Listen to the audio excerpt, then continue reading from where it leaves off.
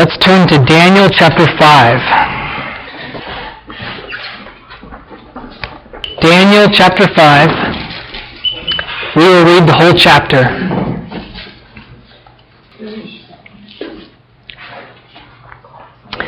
Verse 1. Belshazzar the king held a great feast for 1,000 of his nobles, and he was drinking wine in the presence of the 1,000. When Belshazzar tasted the wine, he gave orders to bring the gold and the silver vessels which Nebuchadnezzar his father had taken out of the temple which was in Jerusalem, so that the king and his nobles and his wives and his concubines might drink from them. Then they brought the gold vessels that had been taken out of the temple, the house of God, which was in Jerusalem. And the king and his nobles, his wives and his concubines, drank from them. They drank the wine and praised the gods of gold and silver, of bronze, iron, wood, and stone. Suddenly, the fingers of a man's hand emerged and began writing opposite the lampstand on the plaster of the wall of the king's palace. And the king saw the back of the hand that did the writing. Then the king's face grew pale, and his thoughts alarmed him, and his hip joints went slack, and his knees began knocking together. The king called aloud to bring in the conjurers, the Chaldeans, and the diviners. The king spoke and said to the wise men of Babylon, "Any man who can read this inscription and explain its interpretation to me shall be clothed with the purple and have a necklace of gold around his neck and have authority as full ruler in the kingdom." Then all the king's wise men came in, but they could not read the inscription or make known its interpretation to the king. Then King Belshazzar was greatly alarmed, and his face grew paler, and his nobles were perplexed. The queen entered the banquet hall because of the words of the king and his nobles. The queen spoke and said, "O king, live forever. Do not let your thoughts alarm you or your face be pale. There is a man in your kingdom in whom is a spirit of the holy gods. And in the days of your father, illumination, insight, and wisdom, like the wisdom of the gods, were found in him. And King Nebuchadnezzar, your father the king, appointed him chief of the magicians, conjurers, Chaldeans, and diviners. This was because of an extraordinary spirit, knowledge and insight, interpretation of dreams, explanation of enigmas, and solving of difficult problems were found in this Daniel, whom the king named Belteshazzar. Let Daniel now be summoned, and he will declare the interpretation." Then Daniel was brought in before the king. The king spoke and said to Daniel, "Are you that Daniel who is one of the exiles from Judah, whom my father the king brought from Judah? Now I have heard about you that a spirit of the gods is in you, and that illumination, insight, and extraordinary wisdom have been found in you. Just now the wise men and the conjurers were brought in before me, that they might read this inscription and make its interpretation known to me. But they could not declare the interpretation of the message.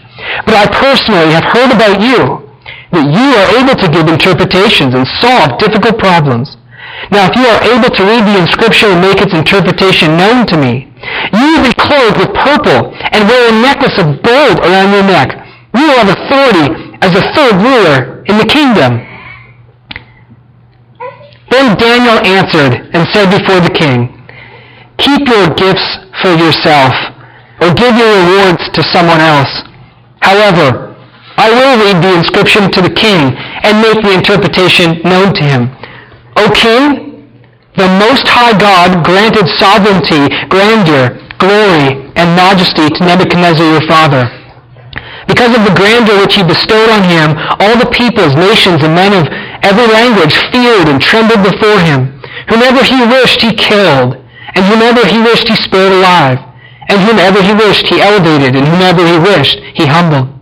But when his heart was lifted up, and his spirit became so proud that he behaved arrogantly, he was deposed from his royal throne, and his glory was taken away from him. He was also driven away from mankind, and his heart was made like that of beasts, and his dwelling place was with the wild donkeys. He was given grass to eat like cattle, and his body was drenched with the dew of heaven, until he recognized that the Most High God is ruler over the realm of mankind, and that he sets over it whomever he wishes. Yet you his son Belshazzar have not humbled your heart, even though you knew all this. But you have exalted yourself against the Lord of heaven, and they have brought the vessels of his house before you, and you and your nobles and your wives and your concubines have been drinking wine from them, and you have been praising the gods of silver and gold, of bronze, iron, wood, and stone, which do not see, hear, or understand. But the God in whose hand your life breath and all your ways you have not glorified. Then the hand was sent from him, and this inscription was written out. This is the inscription that was written. Mene, mene, tekel, uparsim. This is the interpretation of the message. Mene, God has numbered your kingdom and put it to an end. Tekel, you have been weighed on the scales and found deficient. Perez, your kingdom has been divided and given over to the Medes and the Persians. Then Belshazzar gave orders, and they clothed Daniel with purple and put a necklace of gold around his neck and issued a proclamation concerning him, that he now had authority as full ruler in the kingdom. That same night, Belshazzar, the Chaldean king, was slain. So Darius the Mede received the kingdom at about the age of 62. Let's pray. Father in heaven, you have given us your word, and now we turn our attention to it, and we ask our Father in heaven that you would cause us to hear what you intend for us to hear from this passage.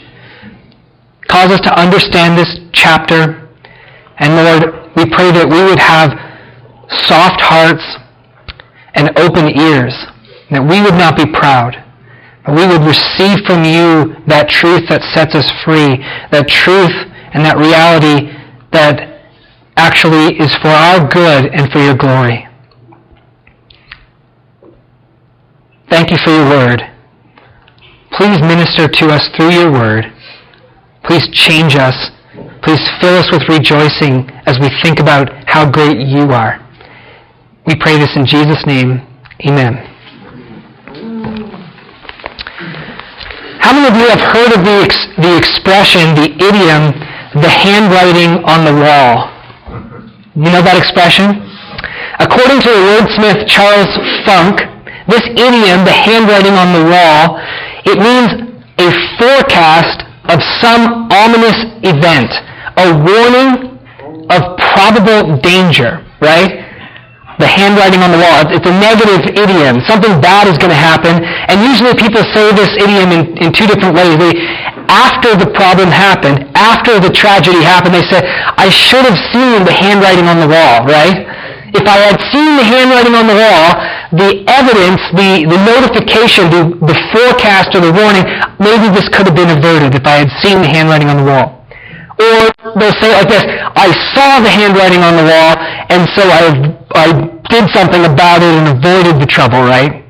This is the two ways the idiom is used. This idiom originated from this chapter, chapter 5.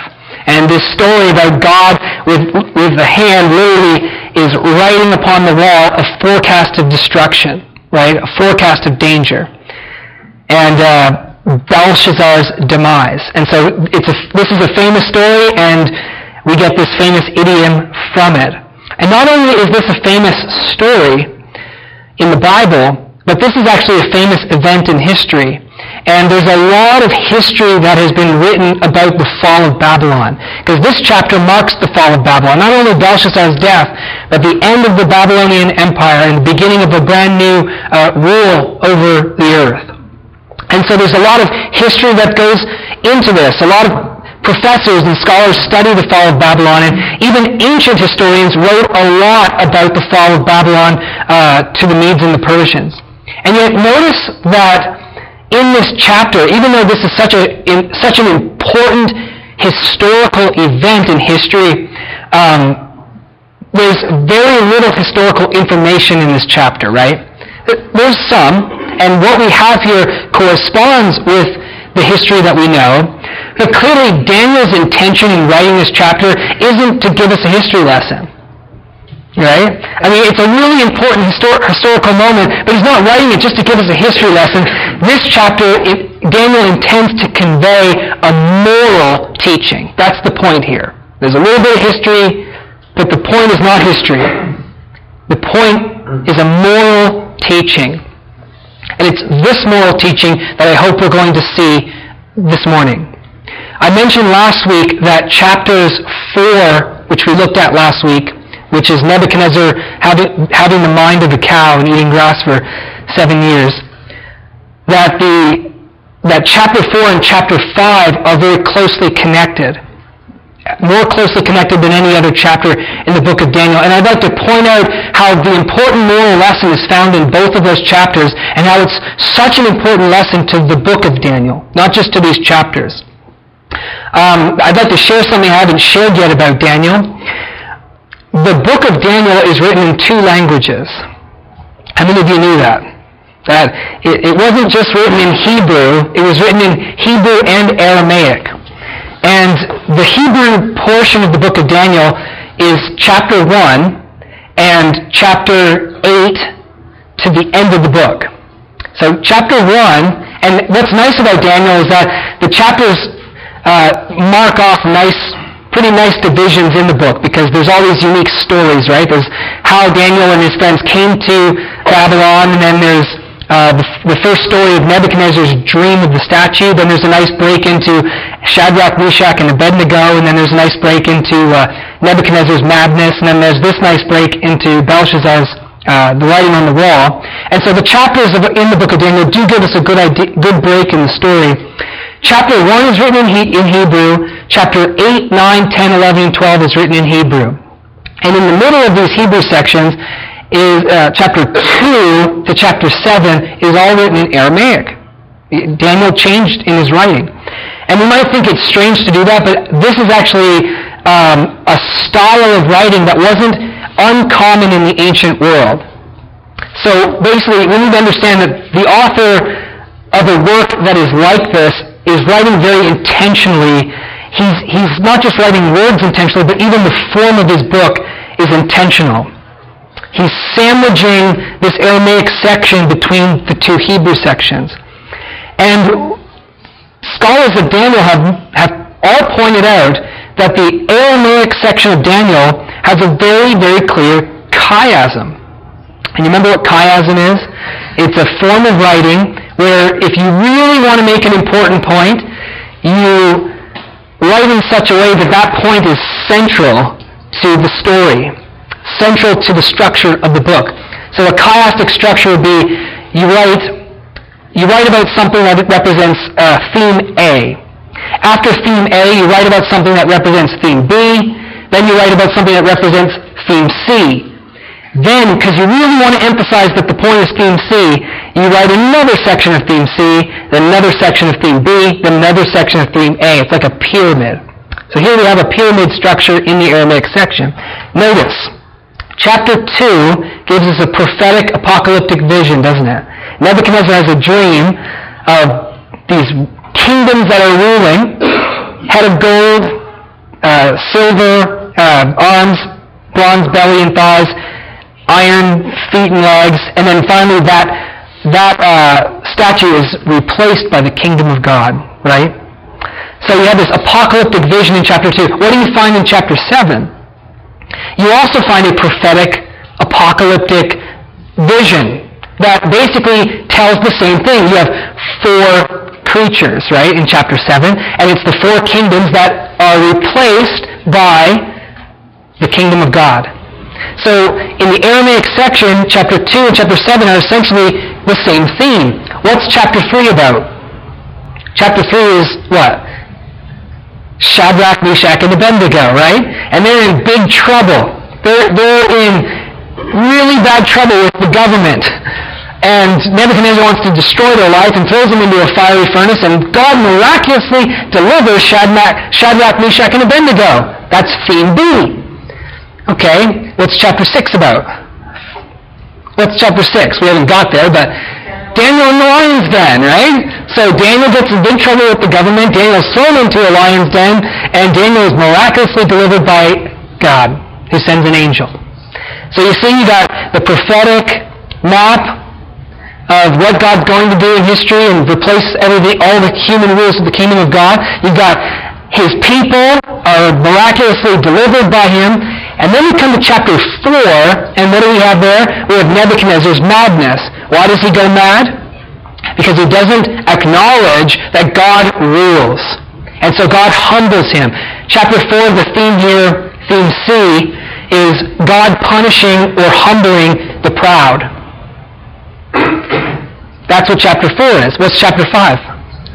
Same thing. In fact, it's explicitly the same thing. Daniel comes in and says, Belshazzar, your dad didn't get this lesson, and now you're doing the same thing, and God's going to do the same thing for you. And it's a theme of judgment, right? It's a theme of destruction and judgment on the proud. So here's the chiasm that Daniel has in this Aramaic section. And all of those themes work together. If you put them together, essentially what you have here is that God has a program for history. God is in control of all of history, and he has a program. He knows what's going to happen in the future. In fact, he's controlling it all. And the end of it all will be the establishment of the kingdom of God. And God's people will be miraculously delivered by him, and the proud will be judged by God. And he really wants us to know that the proud will be judged by God. This is a very important thing. That those who don't see this, those who don't acknowledge that God's in control, those who don't see that God's ruling in heavens, they're going to be judged. This is really an important lesson in the book of Daniel. And Nebuchadnezzar's letter in chapter 4, where he is acknowledging this is a foretaste of when the entire world will humble themselves before God and acknowledge his rule, his goodness, his reign. This is what chapter 5 is also about, this important lesson of his judgment. So this morning, I'd like to break this chapter down into 3 points. And this is what we'll look at, this important lesson. So first of all, we'll look at the pride of man. The pride of man. Secondly, the judgment of God.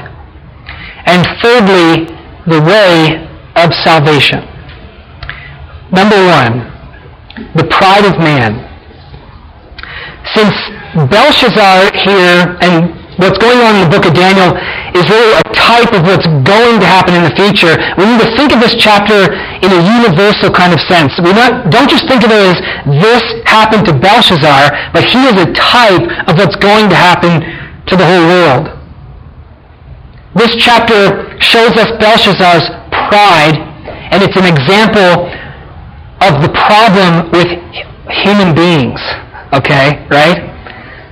Belshazzar shows us the problem with all human beings. What do we find Belshazzar doing? We find him feasting. Now, there's nothing inherently wrong with feasting, right? Thank the Lord. But this feast was evil. And it was evil for 2 reasons. First of all, historically speaking, even though it's only implied here in this chapter since that night he was slain, historically we know that Belshazzar was feasting while his city was surrounded by the Persians. So you have to imagine that the Persian army is literally around Babylon right now, okay? And in this context, Belshazzar is feasting. Even the secular historians say Babylon was feasting on the night that it was taken. And Belshazzar is at ease, and he's at ease because he's trusting in his high walls, which Babylon was famous for, his abundance of food, that even the secular historians say that they had stocked up for like 20 years of food there, so they weren't afraid of starving to death in the siege. And also Babylon has a river running through it, and so they got plenty of water. And so Belshazzar is, even though surrounded by the Persians, he's at ease because he's trusting in his walls, his food, his water, his preparations. He's trusting in himself and his gods, and he's not trusting in God. He doesn't believe that the Most High God could allow his city to be conquered that night. Right? It doesn't happen. It's not going to happen. Because we are prepared. And we've taken precautions, and there's nothing that can happen. Many people are like that in life. A lot of people do not recognize that God is able to bring you down anytime, anywhere, whenever he wants, right? Just like Nebuchadnezzar, Daniel says he had the power to keep alive or to destroy whoever he wished, so can God. And you know, brothers and sisters, that many people in life don't acknowledge that about God, right? And they take all the precautions they can to keep their lives going. And they say, because I've done this, and because I've done that, and because I'm taking care of myself, everything is going to be well and I can rest. But God, Jesus even told a parable like this and says, you fool, this night you're dead. This very night. God has numbered your days and you're done. And that's what God thinks about people who do not acknowledge his rule and his reign over them. They're careless before him, trusting in false hopes. This is defiance against the Almighty God. Belshazzar should have known that God could have brought him down. And Daniel, when he addresses him, takes it for granted that he should have known, right? He says, you knew all this. You knew that the Most High God humbled Nebuchadnezzar. You knew that Nebuchadnezzar had this prophecy that the Persians were going to take over. You were in defiance against God. You weren't believing these things. You were defying the truth. So the second thing is, not only is he at ease trusting in himself, secondly, it is a feast of pride, and this is seen in him bringing the vessels out of the temple. This is not him just getting some random idea, hey, let's get, these cups are not as fancy as the one that I saw in the temple of our gods, let's go get them. Remember those Jerusalem vessels? Let's get those. We would miss the point. This is him shaking his fist at God. This is him knowing the past of what happened with Nebuchadnezzar, knowing the prophecies about the Persians, knowing that God rules, and him saying, I am going to praise my gods and intentionally attack Yahweh. I'm going to intentionally put my fist in his face and defy him and tell everyone exactly what I think about this prophecy and that he could take down the walls of Babylon. I'm going to let everyone know. And so it's an attack on Yahweh. For Yahweh had a reputation in Babylon at the time, not only from the Jews that lived there, but from Nebuchadnezzar himself, who gave that declaration, his own father. Daniel tells us in verse 18 to 22, when he addresses him, that Belshazzar is doing the very same thing that Nebuchadnezzar had done, that he did not acknowledge the Most High, even after repeated warnings and repeated revelation that was given to him. Although Nebuchadnezzar, of course, looked over his kingdom when he was prospering, right? And he said, all of this I have built. Now Belshazzar is looking out at the Persians and he's boasting about his survival. You know, God can't bring me down.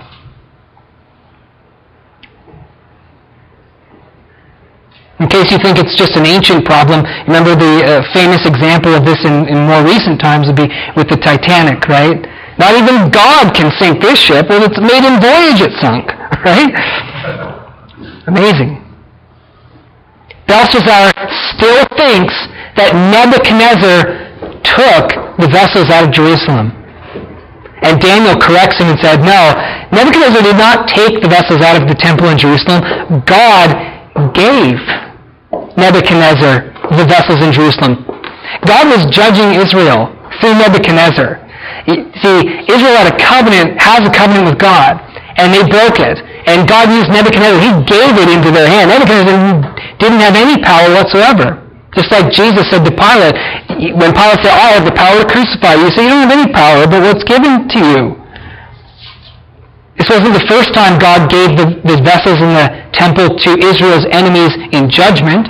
You remember in 1 Samuel chapter 4 through 6, the very Ark of the Covenant was taken. You remember this?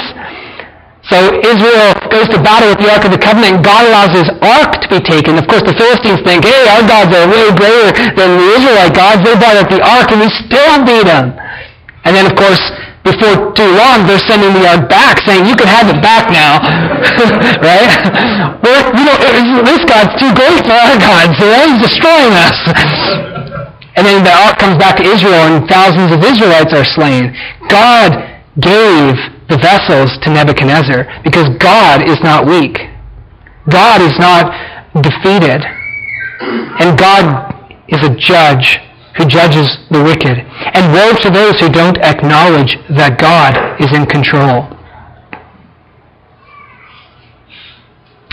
Look at verse 23. At the very last thing Daniel says to Belshazzar.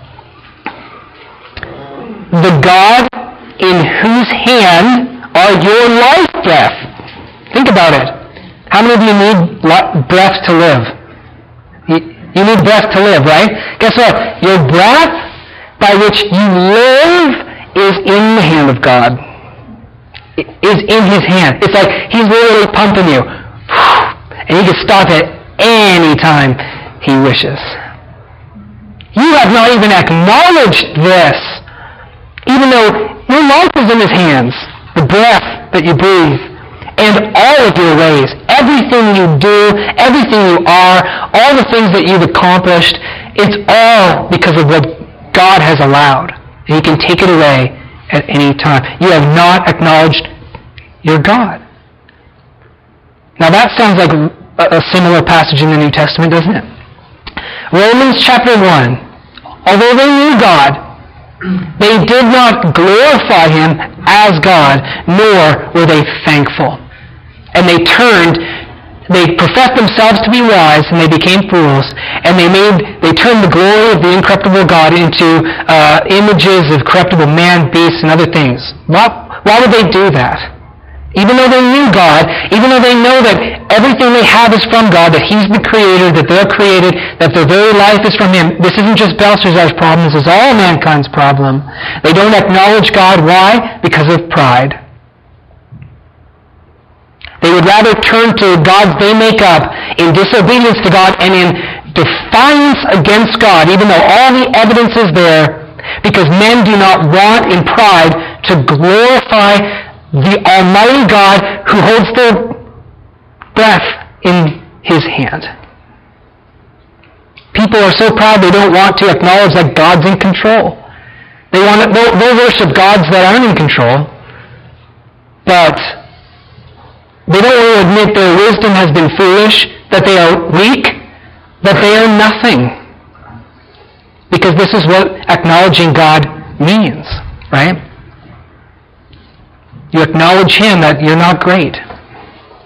Nebuchadnezzar wanted to boast about all of his Babylon that he made. My strength, my glory. No.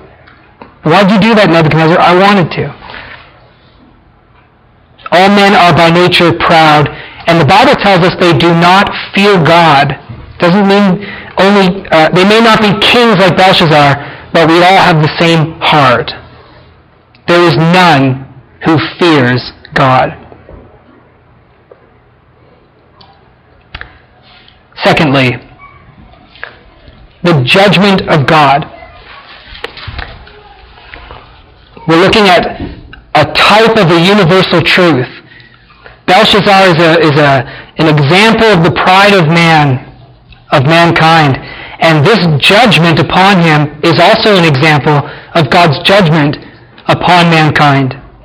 Because of our pride and our disobedience and our defiance against God who created us, we are all, the Bible tells us, children of wrath.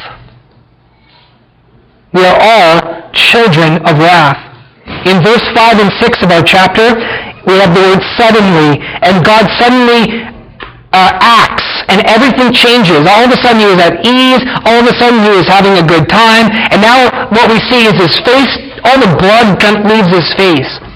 Whereas he used to walk around fine to go get his food on the table, now he can't even move, his hips are out of place, and his knees are knocking. What happened?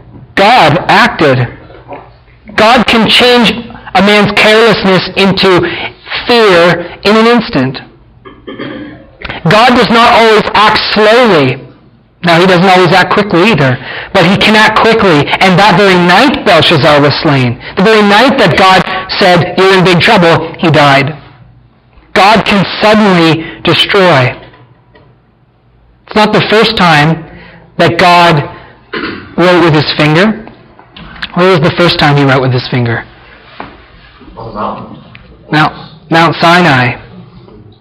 When God, it says in the book of Exodus, by his very finger inscribed in stone the 10 commandments or the 10 sayings.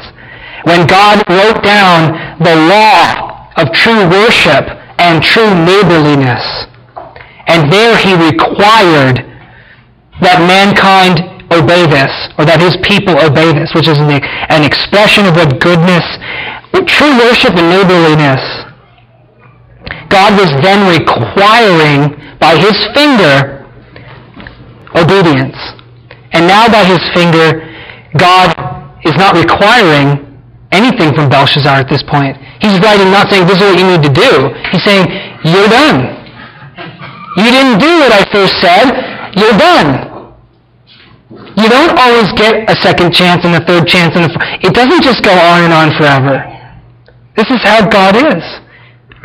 He's a God of judgment. And for people, their time is up. This is the time for judgment for violating righteousness. And Belshazzar is petrified. He is as scared as a man can be, and he is as scared as all the wicked will be on the day of judgment. Can you imagine how terrifying that day is going to be? Not just when one man's face goes pale and all his knees knocking, but when all of the wicked, all of the unrighteous who finally are standing before God and God's now bringing his judgment upon them.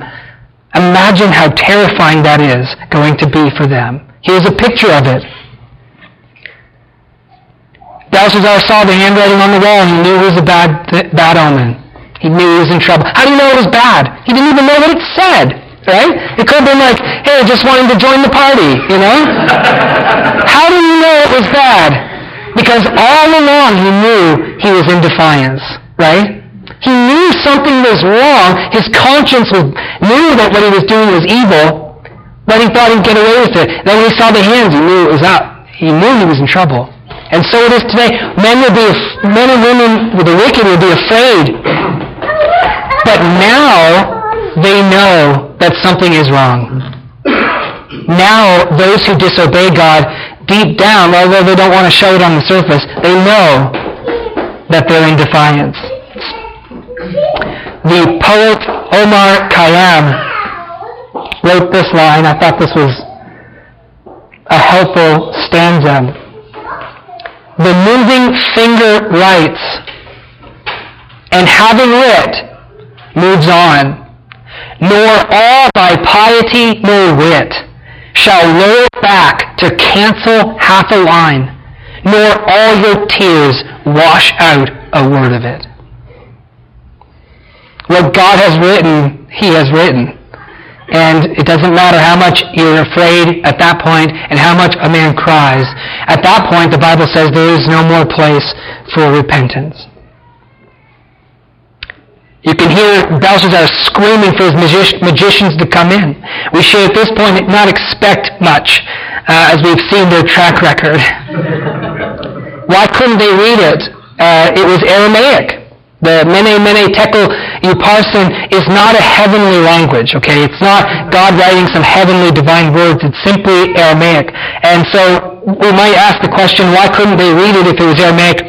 And the best explanation that is usually given is that ancient Hebrew and Aramaic have no vowels. And so it would just be the consonants. So we read it mene, but it would just be mn. If we transliterate it, it would just be mn, tkl, and prs. And the thing is, when you don't know the vowels, what you need usually is some context in order to understand, because it could be many different vowels put into there. So it could be many different things. You've got to have some sort of context to know what is really being said, and they didn't know what the context was. Kind of like Wheel of Fortune, you know? The letters are there, but you sometimes don't know what it is, because it could be a whole bunch of things until it gets a little bit more, and now I know what it is, right? I got some context. Daniel knew the context. The queen comes, which would be Belshazzar's mother, comes to Belshazzar and tells him about Daniel, who's obviously not in the service of the king anymore. At this point, Daniel is about 80 years old. He's lived almost his entire life in exile, but yet still believing in God and trusting in God because he knows the Word of God. He's now reverted to his old name. He hasn't converted to the paganism. He still believes that God is great and God is the judge. That's what Daniel means. God is the judge. We see the irony of human wishing in the queen's words to Belshazzar, "O king, live forever. You're dead tonight." Live forever. That didn't do any good. We see a recurring theme here, don't we? In all of these stories, or many of them, the magicians have no knowledge, but Daniel, because of the Spirit, is able to bring wisdom, right? That's a recurring theme over and over and over again that Daniel wants us to see. And what it shows is that it shows the uselessness of human wisdom and human religion in times of crisis. That's sort of the point. You know how there's a really big crisis going on, and these guys can't do anything about it, but the one who knows God can. The one who knows God has wisdom. When there's crisis, human wisdom falls apart. Look at verse 17. When Belshazzar offers him all these rewards, it just feels empty, doesn't it? I mean, Belshazzar really was going to give him, but we know in the context of the story that he's toast, and it just doesn't mean anything. Third ruler in the kingdom of Babylon is a pretty big deal. Wearing purple means royalty. Gold necklace signifies some sort of authority. And well, most men would say, "Wow, this is a big deal." We, the readers of this chapter, said, "Behold how empty these human rewards are. Nothing matters at all except to be right with God." Belshazzar, you don't even realize what's going to happen to you here tonight. All of your money, all of your authority is nothing.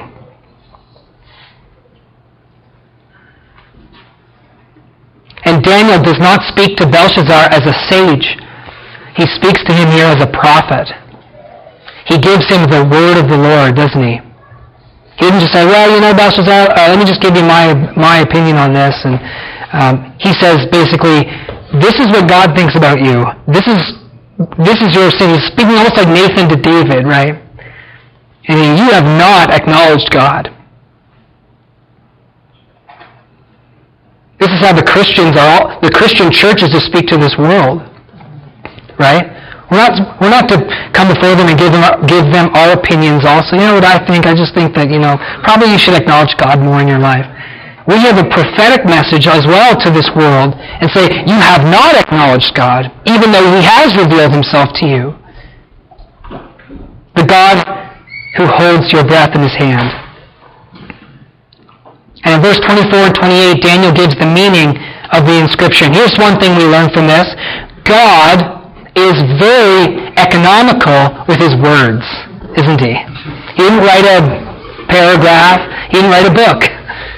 He wrote 3 words. He's very economical with His words, isn't He? God says what is sufficient, and then it is our responsibility to heed it. The ball is now in our court. Mene, mene, twice for emphasis. This is a really, really important point that he wants to get through. Mene means, in Aramaic, numbered. So if we were to transliterate this, or if we were to translate it, numbered. Now, that's all it says, but Daniel he now interprets it. He says, Belshazzar, God has fixed your time. You think that you're in control and your walls are going to protect you? God numbers your day. God is in control of your lifespan. And God wants you, Belshazzar, and all the world to know that He is the one who numbers your days. You can plan to go on a big trip in a month, and if God has numbered your days before that, you're not going to go. That's why James tells us, if the Lord wills, we'll do this and that. God has fixed our days, and Moses tells us in Psalm 90, verse 12, that it is wisdom for us to recognize that our days are numbered. How many of you do that on a regular basis? I highly exhort and encourage you to do that.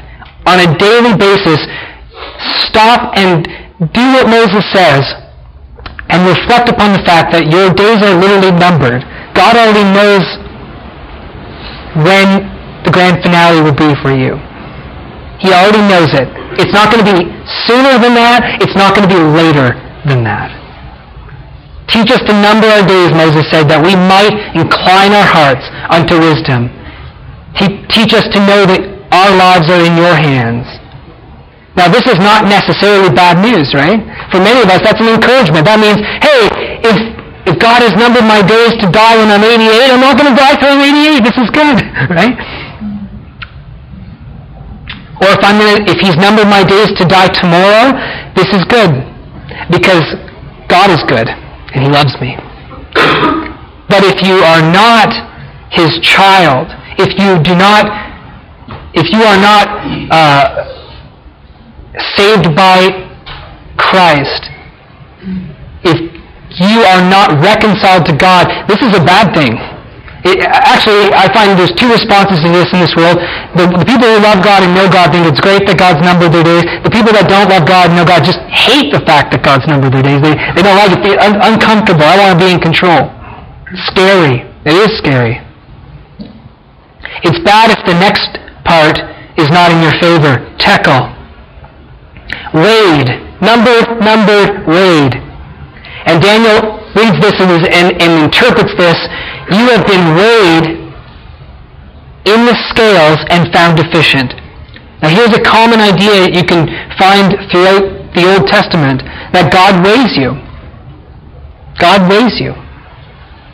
Think about it when you stand on that scale. Maybe it's an electronic one. You stand on, and suddenly you see what you weigh. Could you imagine if it wasn't physical weight it was measuring, but if it was righteousness? And you stood on it and unrighteous. Oh, man. You know? Can you imagine? What would you have to weigh, morally, to stand on that scale for it to come up righteous? God judges our quality and our value, not physically, of course, but our moral weight. And the standard is righteousness, which He has revealed to us in His law. That true worship, that true neighborliness. Righteousness, of course, in the ancient world, they wouldn't have electronic scales, so it would be more like they put the standard on one side, and then they put you on the other side, and hopefully it would balance, right? But if the standard goes down and you go up, there's big trouble. You have been weighed in the balances, Belshazzar. You have been weighed in the scales, and you have been found deficient. You step on that scale, and it comes out unrighteous. Everyone is weighed. Belshazzar's time had come, and he had been found deficient. But all of us are weighed. And all of us will have our time as well to give an account. Perez is the third. Now, you might wonder, why is it parsing in one part and Perez is another? Parsing is plural, Perez is singular. You is just and. Mene, tekel, and Perez. Divided. So not only does God number your days, not only does God evaluate and weigh you in the scales to see whether you are righteous, God also then executes judgment upon you. How many of you have ever seen the statue of Lady Justice? Famous statue all around the world, Lady Justice. There's three conspicuous things about her. One, she's blindfolded, right? So you don't get on the scales and God says, oh, I like you. You're okay. Well, because I like you, I'm going to be partial here, and I'm going to, it says unrighteous. We'll just overlook that because you and me are kind of tight here. Justice is blind. You get what you deserve. God is just, and everyone will get what they deserve. She has in her hands the scales, and what's in her other hand? A sword. And that sword represents that justice isn't justice if it just stands back and evaluates and says, you're unrighteous, you're righteous, you're not righteous, you're good, you're bad. It's only justice if after the evaluation, then execution. We don't just say you're guilty, we then do something about it. And God, the originator of justice, does something about Belshazzar's sin. Just what he revealed in chapter 2, the Medes and the Persians. It says, your kingdom is divided. This is the judgment. And is given to the Medes and the Persians, just as he said would happen in chapter 2. When would that be? That very night.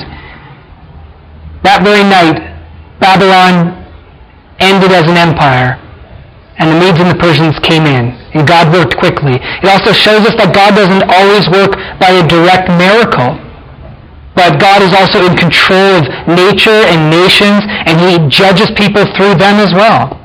He judged Babylon and Belshazzar through the Persians.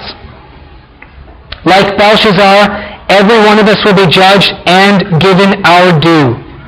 It may be soon, it may be later, but sooner or later, register it in your mind, you will get what's coming to you.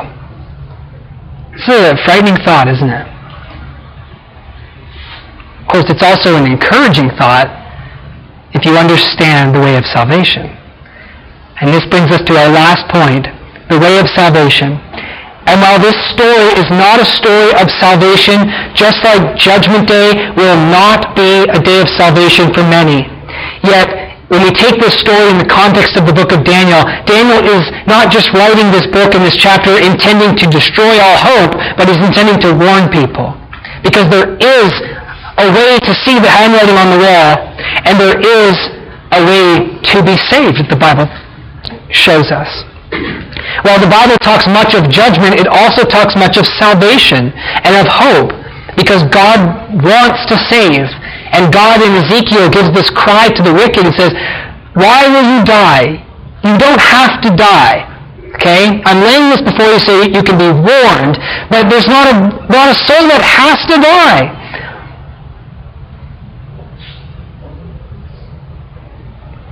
The Bible talks much about salvation and hope. But when we talk about salvation, we must be clear that everyone is weighed on the scales and found deficient.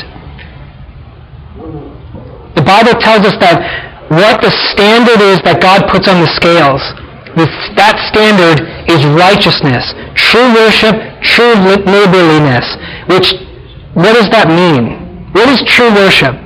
What is true neighborliness? And to God, he tells us, that means to love the Lord your God with all of your heart, soul, mind, and strength. All of it, totally. And to love your neighbor just as you love yourself. And in light of this, the Bible teaches us, and our own consciences show us, that there are none righteous, no, not one. Amen? Now, that's a radical claim to make, Christians, because most of the world doesn't make that claim.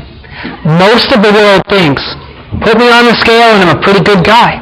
Right? Judgment Day is going to be good for me because I'm good and he's good and we're all basically good. But the Bible says no. There are none righteous, not even one. There is none who does good, not even one. And what you think is goodness isn't goodness. It is to love God with all of your heart, which none of us have done. It is to love your neighbor as you love yourself, which none of us have done. Who of us has not been proud? How many of you can say, from birth to death, I've had a perfect track record of always acknowledging the Most High God, that my breath is in His hands, and I give Him glory and honor always. I am not defiant against Him. How many of you can say that you've not forgotten God? How many of you can say that you haven't exalted yourself against Him and others? How many of you can say that you have always feared the Lord? You have always obeyed His word. You have always loved your neighbor as you love yourself. Who of us can say that we haven't had eyes of lust? Who of us can say that we haven't stolen? Can anyone say that they have not lied or fallen short in their duties?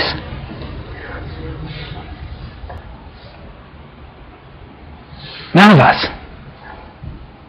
We've been weighed in the scales and found deficient. And the Bible tells us God is blind, He's impartial, and that there is punishment. And that punishment is death, and the Bible describes that punishment as a lake of fire that burns forever and ever and ever, and that is our due. That is what we deserve. And that is what many people will receive. And our days are numbered. We've already been weighed and found deficient. The question is, when will that sword fall down on our heads? If I already am guilty, how come God hasn't already sent me to hell? What would be the reason? The Bible teaches us of the patience and the forbearance of God, because He wants you to be saved, and He wants me to be saved, and that's a very beautiful thought, isn't it? Even though I'm guilty, even though I haven't feared Him, even though I haven't loved Him, even though I haven't revered Him, even though I haven't obeyed Him and I've been defiant, He's patient with me. He hasn't let the sword fall on me. In Ephesians chapter 2, in verse 4, listen to what it says about God. After describing us as children of wrath, Ephesians chapter 2, but God, who is rich in mercy, because of His great love with which He loved us, even when we were dead in our transgressions, He made us alive together with Christ. For by grace you have been saved, and He raised us up with Him, and seated us up with Him in heavenly places in Christ Jesus, so that in the ages to come He might show the surpassing riches of His grace in His kindness toward us in Christ Jesus. For by grace you have been saved through faith, and that not of yourselves, it is the gift of God, not as a result of works, so that no one may boast. It says here, it qualifies God's mercy. It doesn't just say He's merciful. It says God is rich in mercy. It doesn't just say He loves you. It says He loves you with a great love. And it says, because of His mercy, His rich mercy, because of His great love, He gave us Christ to save us by His grace. Us. Don't forget who we are. Irreverent, deficient, guilty, vile. As we sang this morning, this is one of the best news. This is the best news in the whole world, isn't it?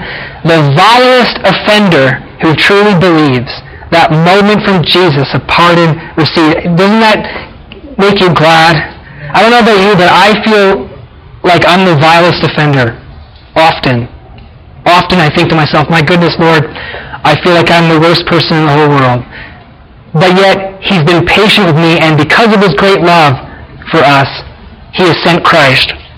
People say that God accepts you just the way that you are, and that's not true.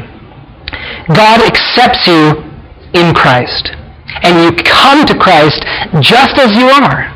There's no qualifications to come to Christ. Christ is there to save you just as you are. Come and be saved. Though you're the vilest offender, though you've been weighed in the scales and found wanting and deficient, though what you deserve is justice, and that sword should rightly come down on your face, come just as you are to Christ, and He will save you, and God will save you and forgive you through Jesus Christ. God, the Bible says, made Christ to be sin for us. It is Christ that makes the difference, not us. It is Christ that steps into that balance. It is Christ that levels it through His death. Jesus, it says, died the just for the unjust, that He might bring us to God. He paid our debt. He died the death that we deserve. He had our sins laid upon Him. And that sword of justice that should come down on us came down upon Him, the one that it didn't deserve to come down upon. And He did it for you because He loves you. And He rose from the dead. And He invites you and accepts all who will come to Him and be saved. And through faith alone, the Bible says, we are saved.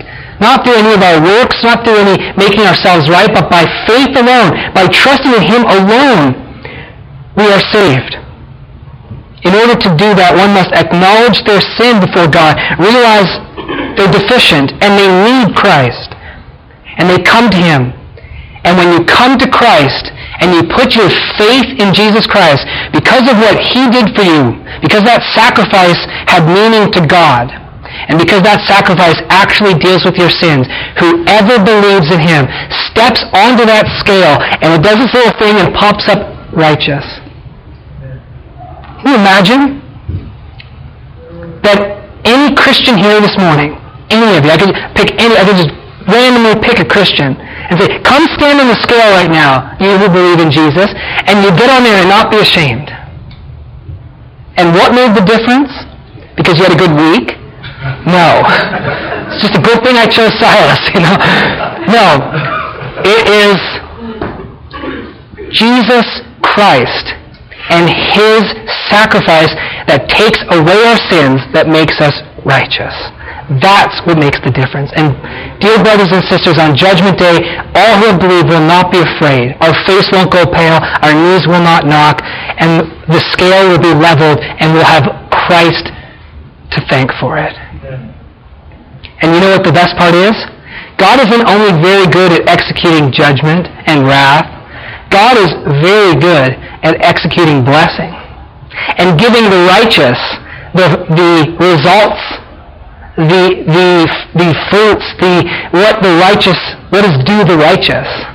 And God will not just not destroy you, but God will bless and give you all good things, eternal life with Him forever, fullness of joy at His right hand, pleasures forevermore, because of the righteousness that you have through Jesus Christ. And that should excite and inflame all of our souls. In closing, it is the cross, as we've said so many times, the cross of Jesus Christ, where He died for our sins, that shows us that God is love and that God is just. And it shows us His judgment against sin, but also His great love for the wicked. And God at the cross speaks sufficiently. He has spoken, and it is our responsibility to listen. And in a sense, the cross is the ultimate handwriting on the wall. That God, it says in Romans chapter 3, verse 25, He set forth Christ for all the world to see on the cross as a sacrifice for sin. And it's a handwriting on the wall. The cross warns you of judgment to come. You look at the cross and say, whoa, God is serious about sin. But the cross also shows you that place of curse and that place of sin and death, signified by Moses with the snake on the pole, that's the place of hope. And you look to that and you trust in what God has done for you, and in His great mercy and love, you shall be saved. We will either say, I should have seen the handwriting on the wall when it's too late. Or we will say, I saw the handwriting on the wall, and I turned from my folly, and I put my faith in Jesus Christ, and I was saved. For Belshazzar, his time was up, but for us who are here, our time isn't up. And if you have not yet believed in Christ and put your faith in Him, then this is an opportunity for you today to do that. There is no reason to wait, because you don't know when your day will end. Because your breath is in God's hands, and He's the one that you are defying. And at any time, He has the right to take your life away. So we as a church invite anyone who hasn't believed and put their faith in Christ to do so today and be saved through Jesus Christ. He loves you so much that He's giving you this opportunity to be saved. He will level the scale for you. And if you have believed in Christ today, then we as a church, we rejoice together in the fact that you are saved. That we are saved together. That we will stand in the judgment unashamed. And that we will receive eternal life through the blood of Christ alone. When Christ returns to judge the world and deliver His people and to humble the proud, as we sing and as we're going to sing in this next song. Oh, may I then in him be found, dressed in his righteousness alone, faultless to stand before his throne. Let's pray.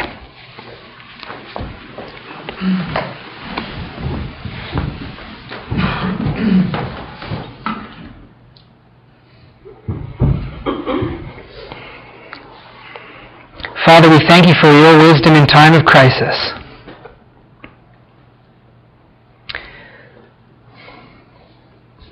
We see the world all around us